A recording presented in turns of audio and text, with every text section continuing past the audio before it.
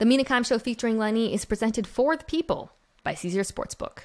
You bet, you get with Caesar Rewards. Must be 21 or older.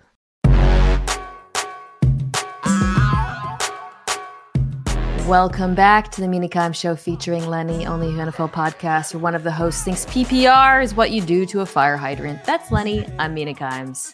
I made it to the finals.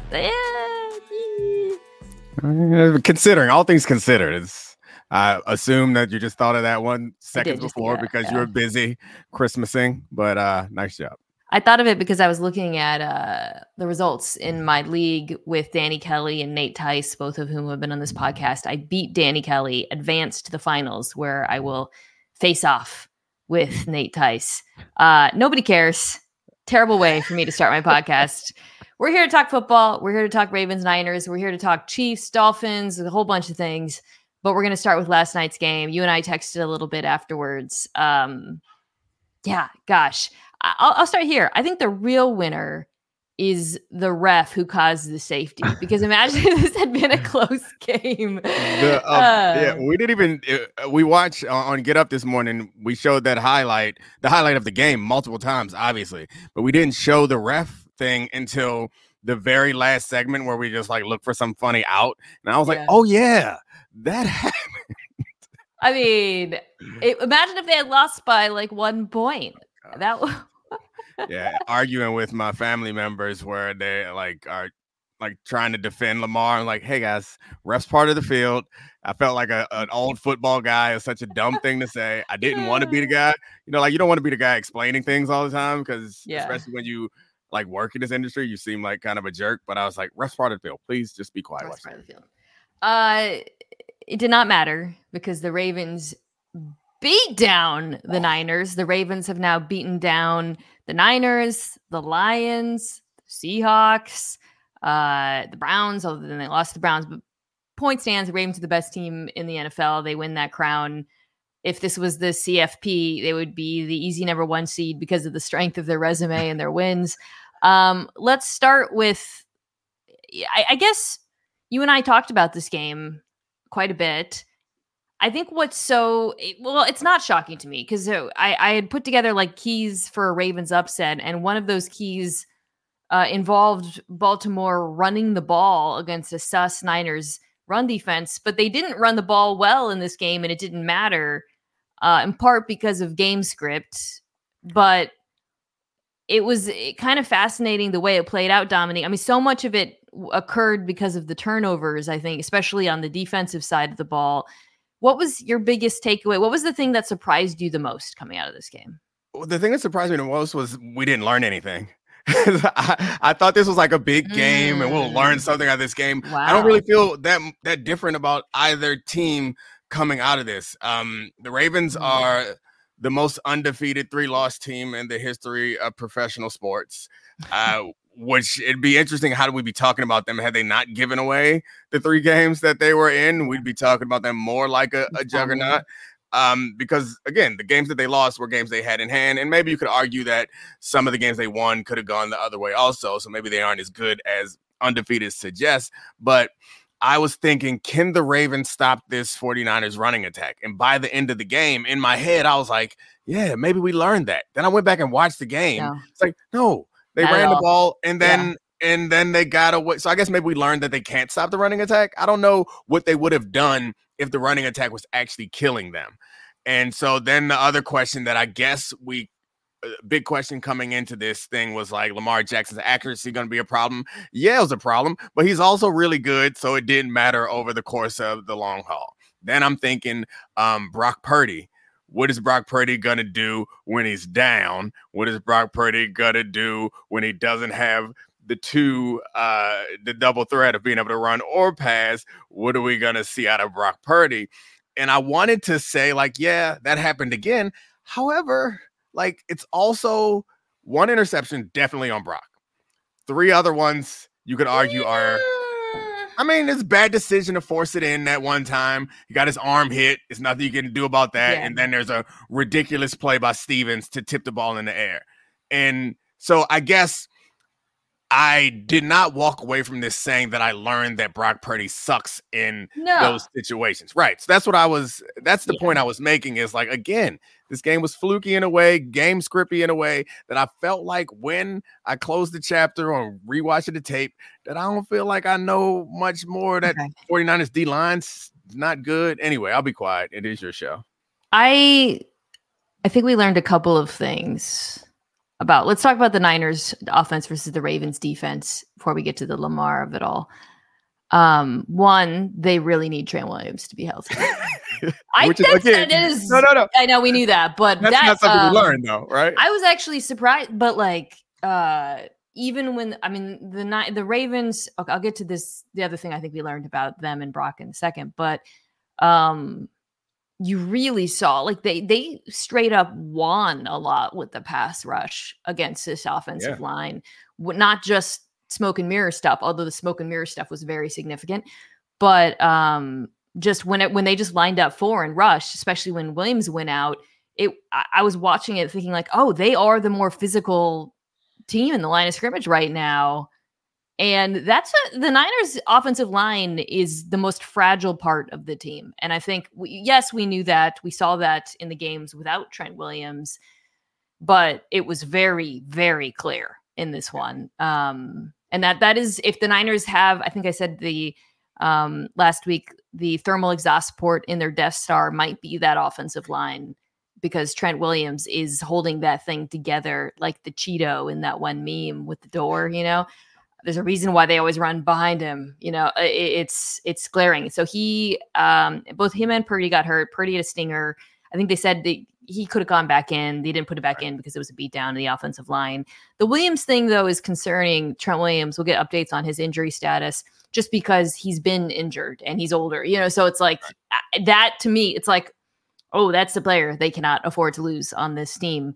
The other thing, though, I think that is notable about this particular matchup is I was very curious to see how Purdy would do with all of the games that the Ravens play. We've talked about a lot, the simulated pressures, the threat of the blitz, guys dropping out, sometimes bringing the blitz. Dominique, not well. He didn't do well with it. And I do think that is actually a pretty meaningful takeaway as we think about how these teams match up, how they might match up in the future, because I agree with you. The Niners could have ran. I think they probably, if some of the going away from the run had to do with game script, but I think if Kyle Shanahan plays this game, they run way more in the first two quarters. We're not really talking about that many downs, to be honest, again, because of the turnovers and how fluky stuff got, but they can absolutely run on this team. Some of that's by design because the Ravens play so much zone, so much quarters. They give you opportunities to run the ball, but I do think it's something we've seen other teams, the Rams recently come to mind due to this Ravens defense. However, the games they were playing up front, he was really shook early on against pressure. You talked about the interceptions and they certainly weren't all his fault. The first one was just quarters, red zone, Kyle Hamilton. He should have seen him. The one where I kind of went when we were talking, that comes to mind is the Kyle Hamilton where he got blocked, fell down, and then got it, and then it was Purdy throwing against his body, trying to make something happen. So the reason why I think that it's on Purdy, but it's also meaningful is that play to me really encapsulated this side of the ball. The Ravens had 6 guys on the line of scrimmage. Kyle Hamilton lurking on the left side. Both linebackers were on line of scrimmage. Drop out. Purdy looks to that side. Linebackers drop out. Hamilton, you want to throw in the direction of Hamilton, but he's looking here first. Mm-hmm. Hamilton takes McCaffrey out because you got to use him in pass pro. He falls down, so he can't leak out as the outlet. Suddenly it's absolute Brock, starts panicking and like scrambles to the right and then makes a crazy play. My point is that that was to me like a really good example of how everything the Ravens were doing up front was clearly messing with his head and ultimately leading to some of the bad decisions we saw him make in this game. Yeah, and it was messing with not just Purdy's head, but it was the offense altogether because if they call the protection the right way, given how many were coming, McCaffrey didn't have to stay in, which then becomes a more dangerous proposition. or they allow McCaffrey to block Hamilton one-on-one and not end up with a chop block, which made that play even uglier. I saw Patrick Queen beat McCaffrey on a different situation later in the game, and that's not why he's there. Like, I don't know if Christian McCaffrey is a good pass protector. I assume he's solid, but I know that if he is in pass protection, you done did something wrong. That's a win for the defense. Yeah. Even if he's a great pass protector, like if I can go 1-for-1, which is essentially what you're doing, and keep him in protection, then you're doing a good job. And that's where a lot of the simulated pressures are, or they're real pressures, but they're shows to the opposite side. Yes. And you get 4 guys on 2 pass rushers in that play. And then they have to either it felt as though they did not have an answer for that. And it's funny because I feel like a couple weeks ago last week I said that the 49ers had answers for the blitz built into their plays. And it would have seemed that McDonald saw this and was like, all right, well, you can't answer this. And so when they see 4 to one side, their answer is to fan the protection that direction. If the blitz is coming from the other side and your quarterback doesn't even have or is looking to the opposite side, and then it comes late, like it just felt like not to put it all on Purdy, it felt like kind of Shanahan was outcoached. A lot of players were not prepared for what they were seeing. It wasn't something that they could be prepared for. And then the way that he reacted was like, no, let's not move on to the next play. Oh, let's make something happen. And then it turns out bad. Which he's gotten away with at times this year, I think. Like that throw, that particular throw across his body to Kittle. I've seen him do that this year and it gets caught.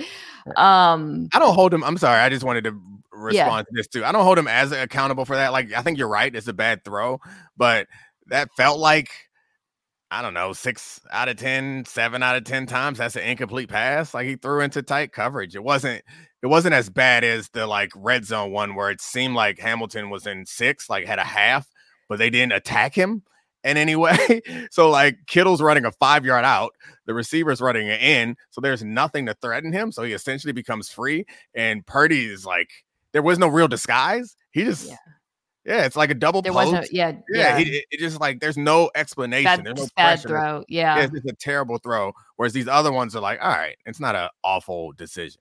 Yeah,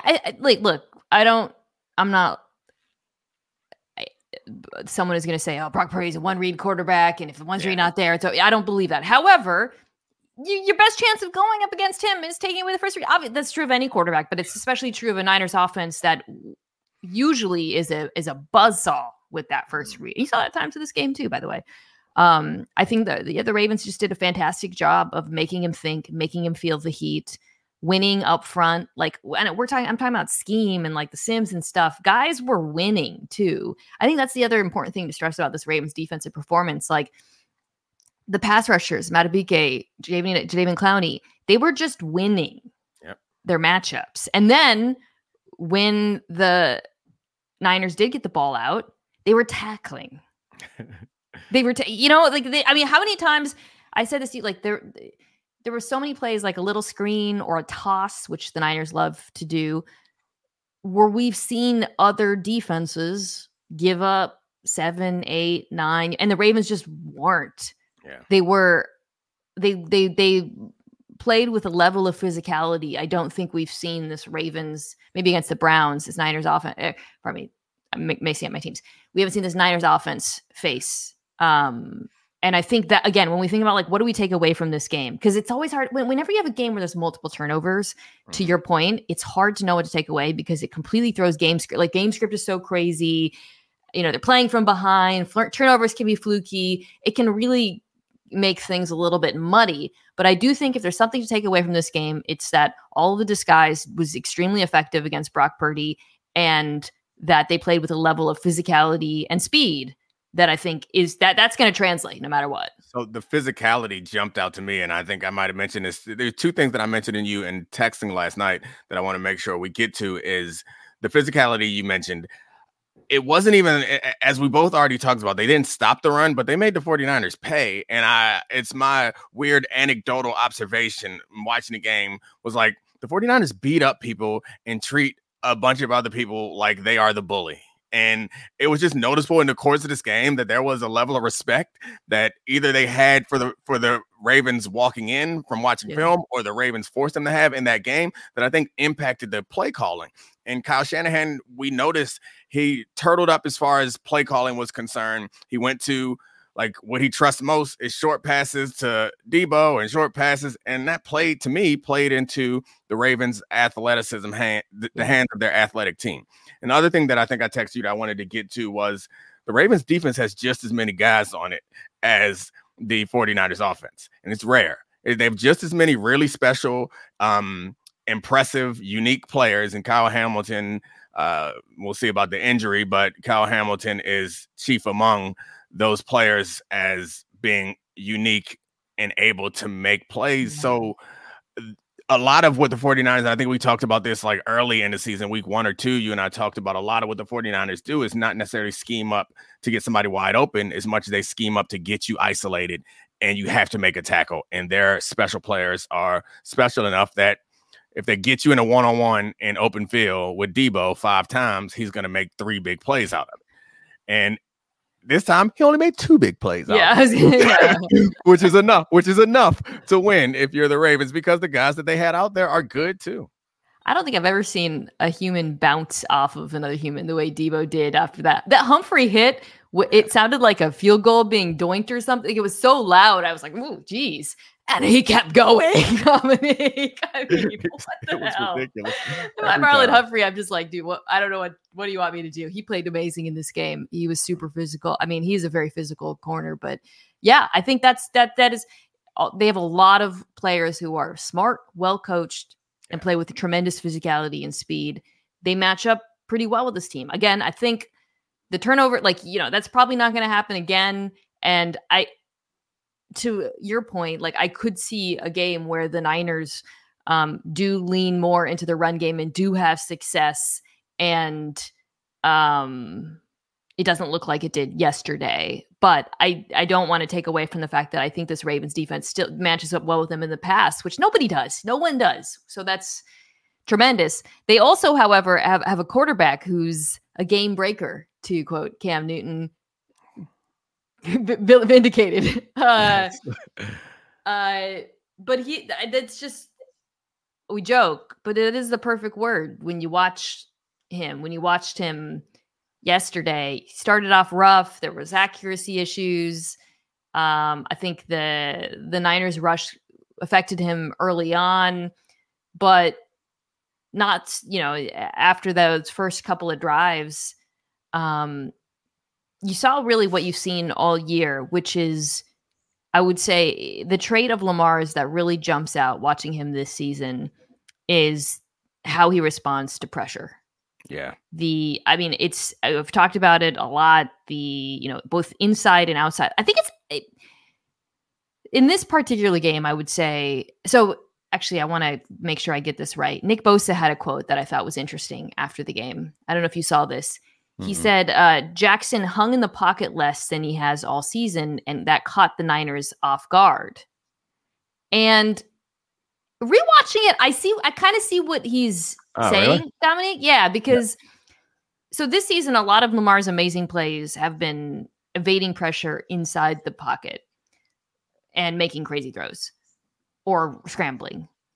This game, there were a few times where I did notice he broke the pocket a little bit earlier and then made crazy throws on the run. And I think that probably is what, I think the Niners defensive line probably went to this game with a pretty explicit plan in terms of containing him and knowing that he wanted to stay in the pocket. And I think it makes sense that they were a little bit taken by surprise by that.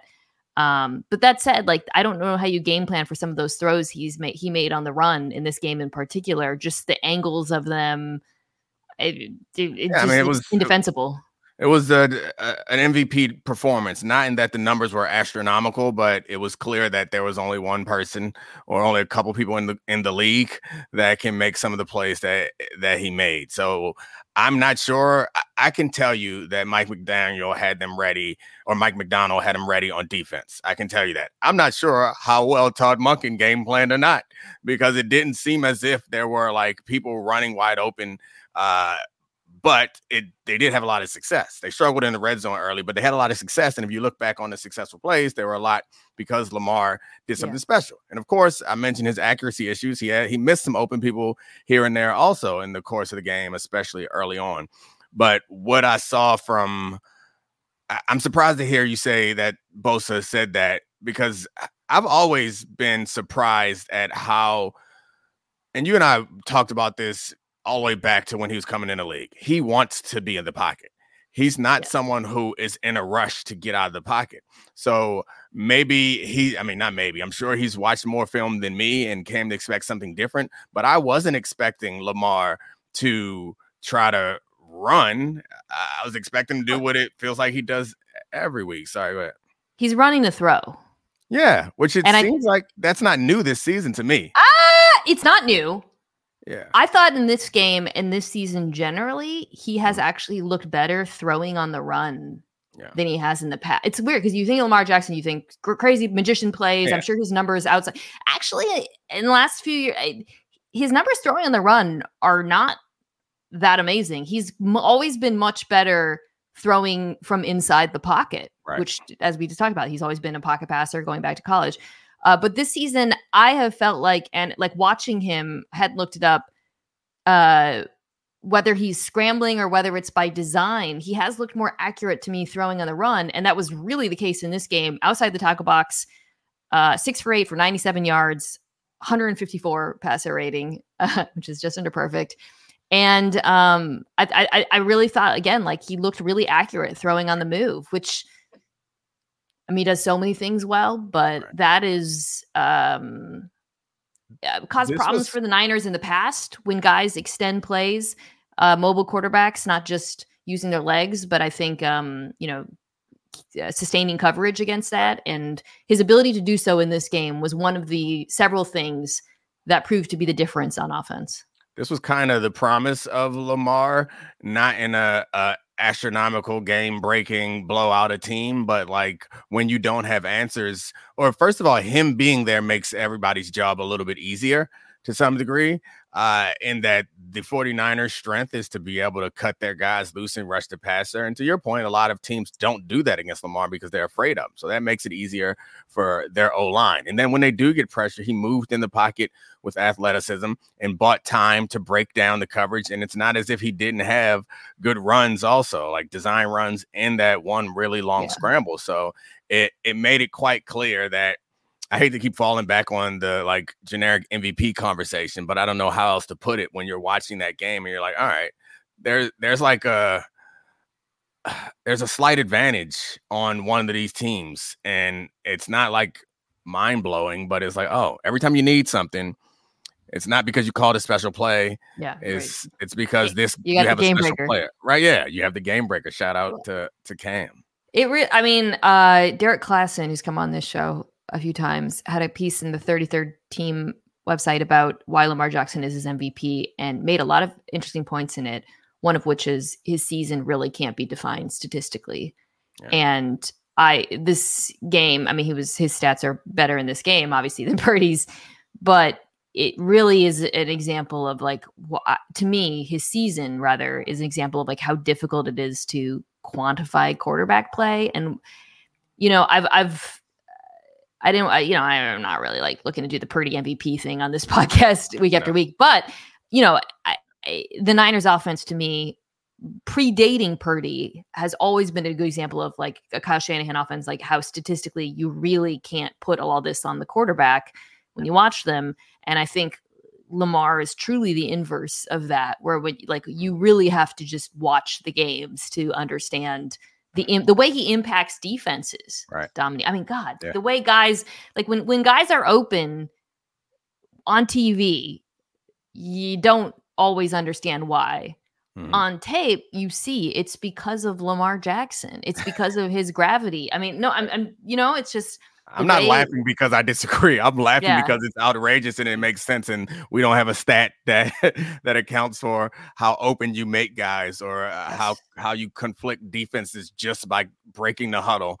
Your mere existence makes it harder for everyone on the defense and makes it easier for everyone on your side. I will say, to the game breaker conversation, he also feels like he has the managing under control too. Yes. Like he seems to. It's a hard balance when you have the ability to make magic every time. And it's the Josh Allen conversation. You have the ability to never be out of a play. It's hard to be able to decide, oh, this is the time when I'm going to do it. That's about managing the game. And he seemingly does that better this year also. I really love that point because I've felt that way almost all year. There's been some weird losses here and there, and he hasn't been perfect. There's been occasional fumbles, but for the most part, watching him, he looks to be in complete control of the offense in a way that I think maybe is different from his MVP season, where it was like, oh my God, the league just doesn't know how to stop this person. He's just so unbelievably dynamic as a playmaker. Whereas watching him this year, it just feels like, okay, like he's making the right decisions. And when he breaks the pocket, to go back to the Bosa thing, is so calculated. Right. It feels like he's not. Cool. And I mean, for him, he's always had questions around him, and he will until I guess he balls out in the playoffs. But it doesn't feel like he's trying to prove anything.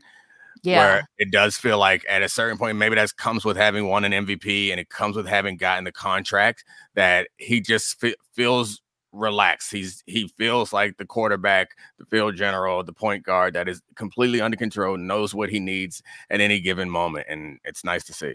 I that's another really good point about, like, it doesn't feel like he's trying to prove, because I think there have been points in his career. There's been games where I'm like, you're trying to stay in the pocket. You're trying to stay in the pocket. Yeah. Like, just go. Come on, dude, go.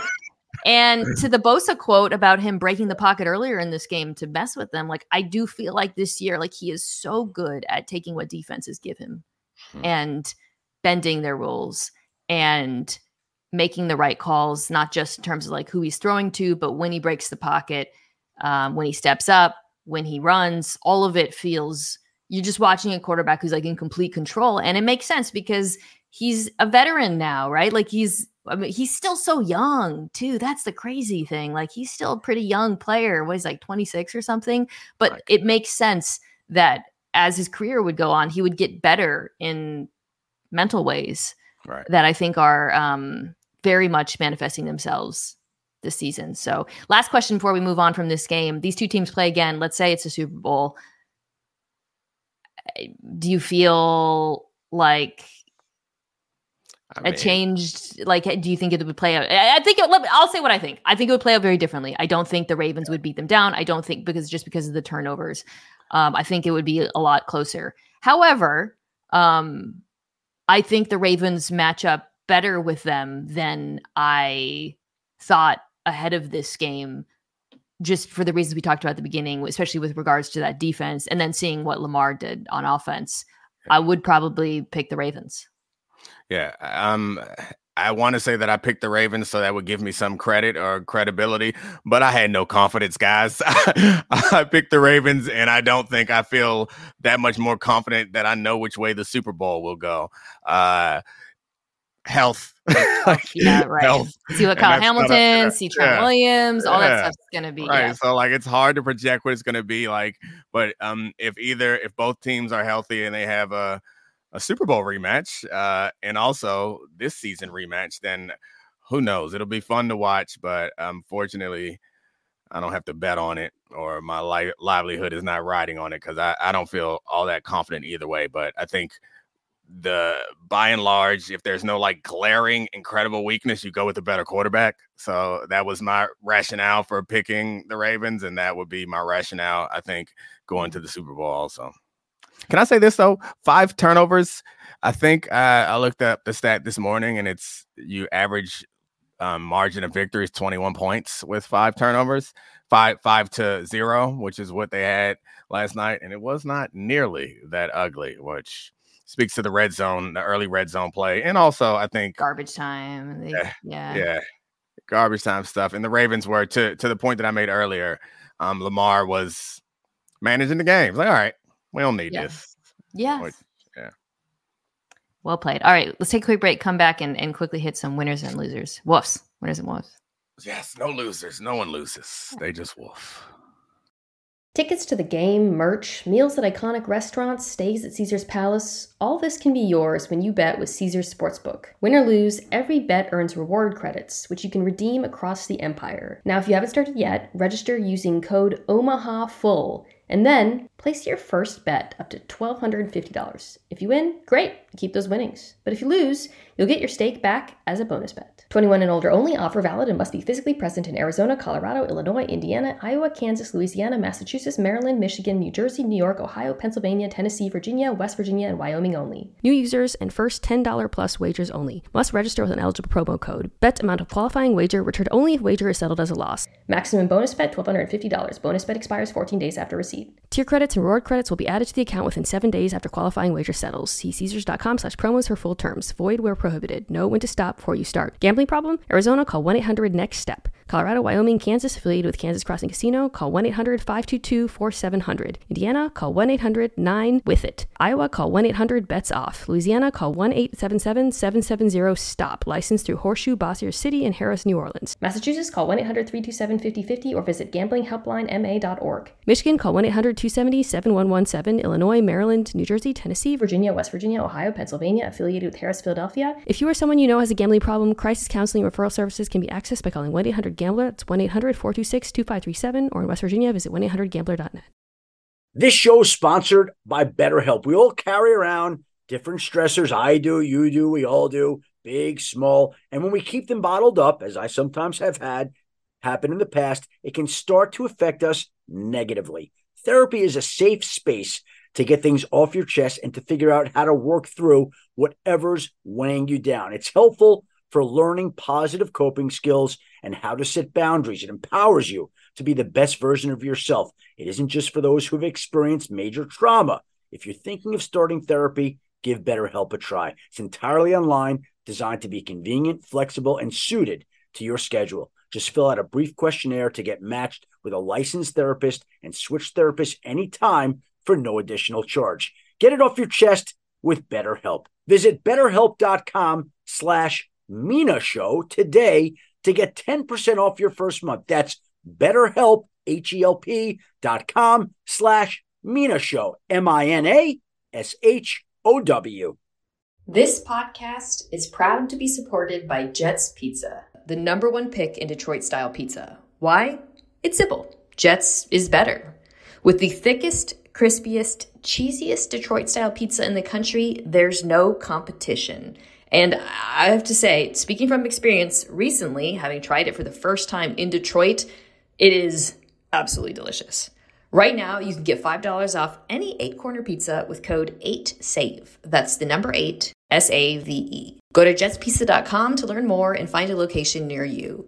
Again, try Jet's signature 8-corner pizza and get $5 off with code 8SAVE. That's number 8, SAVE. Jet's Pizza. Better because it has to be. Okay, I will go first with my winner. The Miami Dolphins. This game, the Dolphins-Cowboys game was very funny to me because I don't know if you felt this way, but my immediate reaction afterwards was, don't know what First Take's going to do with that one. Is my brain broken that's where my head went? Because I was like, I don't think neither side was embarrassed. Dallas wasn't embarrassed. Miami played well, but it wasn't like a beatdown. Like, these are just two really good football teams. I mean, it ended in a way that it's hard to knock because what you're really thinking is, can Stephen A make a laugh video off of this one? Really. It's like, no, you can't really chuckle off of this one. It's a good, hard-fought game win or road game against a playoff-bound, division-leading opponent. The one thing that you could come out of this and, talk about is the Cowboys defense. While they played a lot better than they had in the Bills game, they still had trouble stopping the run at the most critical time. And they're not a big physical bunch. It's just going to be one of the heels of that team. No one's perfect, and that's their issue. Conversely, and this is why Miami's winner for me, they could run the ball at a critical time.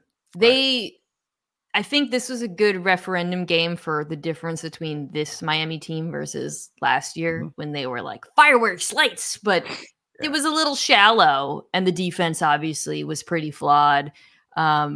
This was just like a very complete, balanced win. Tua was excellent on that last drive. The run game was there when they needed. They were able to hit guys other than Tyreek Hill when Jalen Waddle got hurt. The tight ends, whatever. Like and then defensively. So before this season, I was really hyping up the Miami defense because they bring in Vic Fangio, they make these additions in free agency. They finished strong last year, but the first half of the season was really quite underwhelming, and there were a number of reasons for that.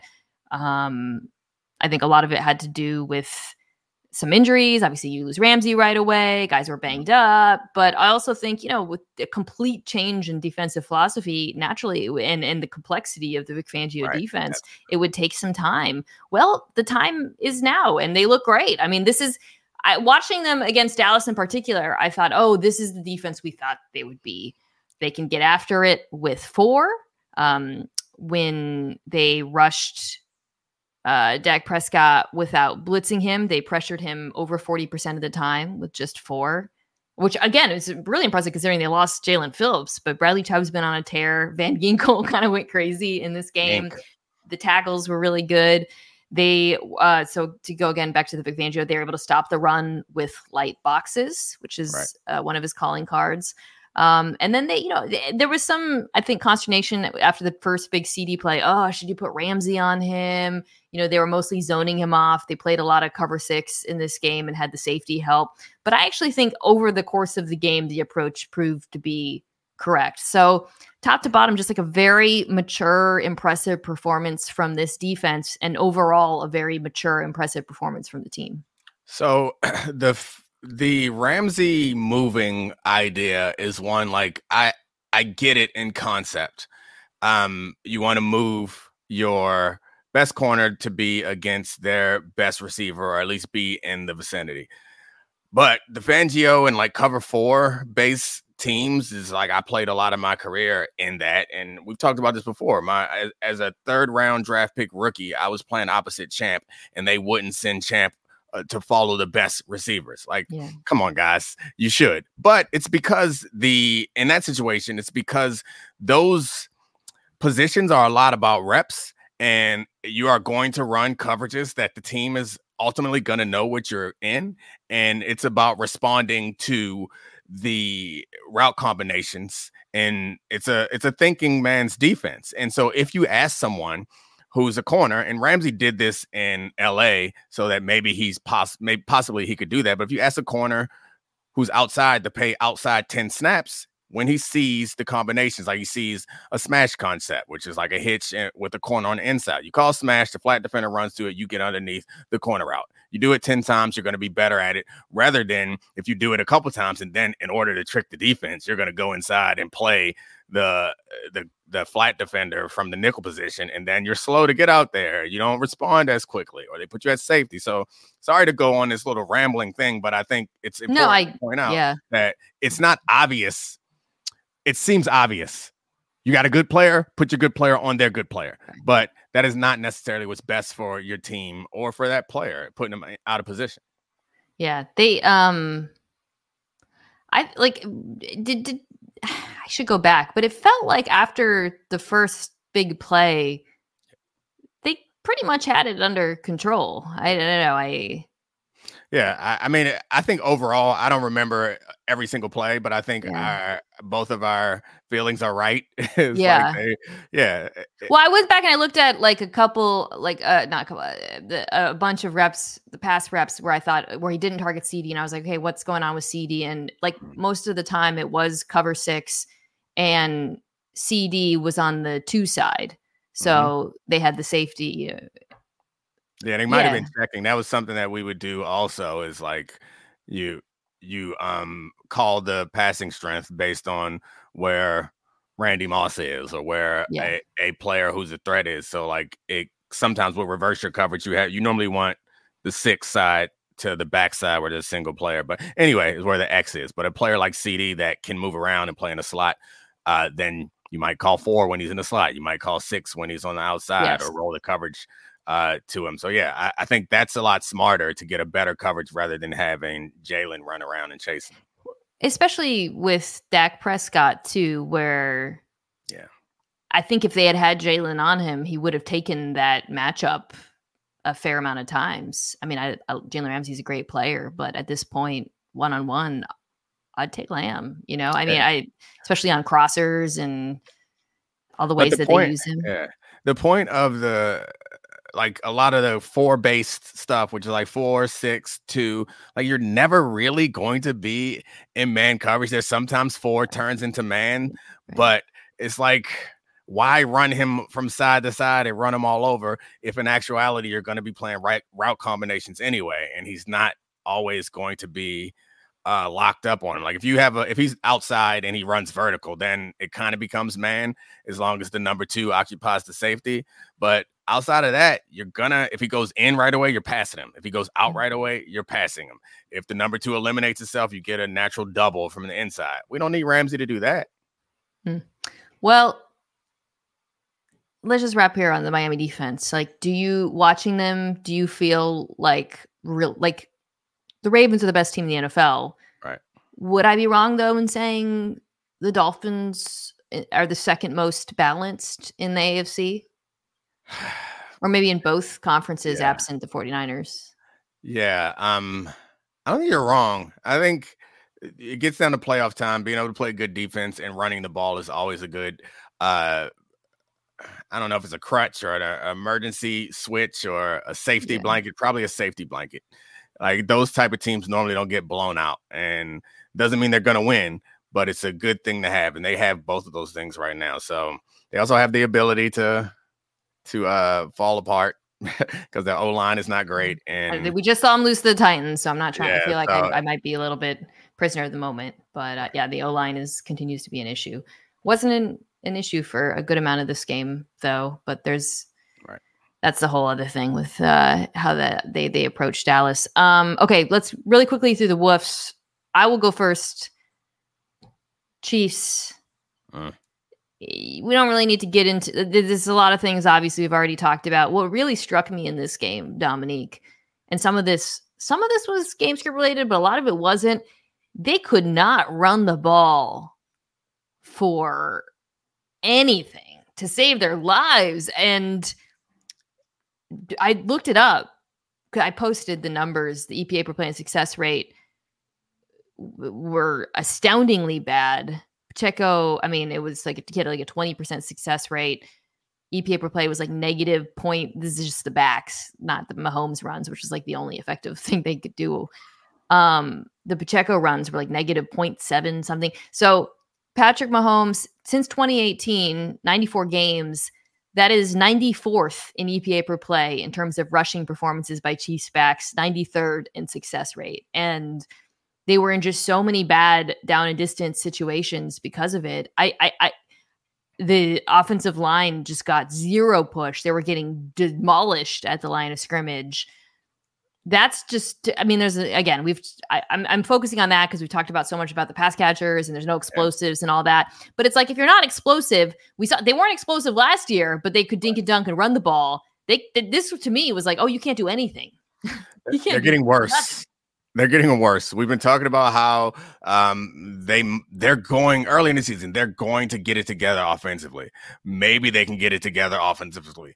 Oh, their receivers are a problem. That's not coming around. It's going to have to be Kelsey and running the ball. And now they have the worst performance yet. Like they're getting worse at the most important time. And all of us are afraid to like count Patrick Mahomes all the way out because their defense has some ability and it's still Patrick Mahomes. But we got to be honest. This is they're not good. Like, and they know they're not good, or at least they are desperate. Like all the trick plays and that like it just seems like against the Raiders, it seems like something that if you're trying to pull an upset, you pull out all this foolishness. They're like, we don't know. We don't have the answers. We don't know what it is. And Patrick's out there pressing. It's just bad. He did not play well, but Kelsey slamming helmets. It's a It's a bad look out there. Yeah, it's the vibes are extremely bad in Kansas City. Okay, who's your wolf? The Bengals is my wolf. Yeah, they had been one of the many feel-good backup quarterback stories that we had so far this season. We gave up on them multiple times this year. We gave up on them when their quarterback got hurt in training camp. We gave up on him when he came back and got hurt again. And then we gave up on him when Browning was bad. Then Browning's good all of a sudden. And they're back in the race. And now, we know what it is. Like, that Purdy thing happened once. And maybe you guys could get now, this is not fair to put it all on Jake Browning. Maybe he has the potential. I know he's your guy from Washington. Maybe he'll turn into something, but we can't have expected a whole lot out of him, especially without the support of a defense that has been kind of non-existent all season. So they're a big wolf for me because I think it's over for them. It's finally truly over for them. I saw a tweet, I think it might have been during this game, that every backup has like max 3 good games, and then the Linsanity run ends. There's an exception to that. Joseph Vincent Flacco, because we've seen him do it before. I was watching him just absolutely light it up. He was so good this weekend, and he could have been my winner, but I talked enough. Raiders could have been winners too, or at least Antonio Pierce. So yes. What a yes. But I'm watching Flacco, and I'm like, God, what a heater he's on. Who does this remind me of? It reminds me of Joe Flacco. Joe Flacco reminds me of Joe Flacco. He's recreating history, baby. I'm so all in on that whole situation. But when they play each other, it's going to be great. In the playoffs, it's going to be great when the Browns have to come to Baltimore and the fans are, you got to applaud Joe Flacco when he walks in the building and then boo him through the course of the game. You got to, right? And Lamar took his job, and it was kind of weird, and he was a little surly about it. They beat them this season. I'm all in on the Flacco Sans or whatever you want to call it. But it is funny to me that Flacco was literally doing a Flacco. For those who forgot his epic Super Bowl run. I'm sorry to even put this in the atmosphere, but what if Joe Flacco and the Browns come in to M&T Bank? Never mind. I don't even want to talk about it. I cannot listen to the takes the following week. Who is more? This is a very first takey question. Let's do it. Who is the team that nobody wants to play? The Browns or the Rams? Because it's got to be a wild card team. Obviously, you can't be a division winner. The team that nobody wants to play is an underdog. Right.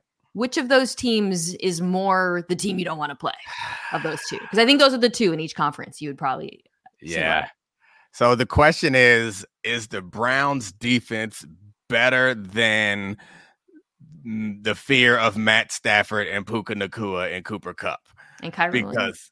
I guess it has to be the Browns because I don't. Because Flacco has the Infinity Star right now. Because Flacco I forgot for a second about Aaron Donald. I was just thinking that the Browns offense has a chance to be really good.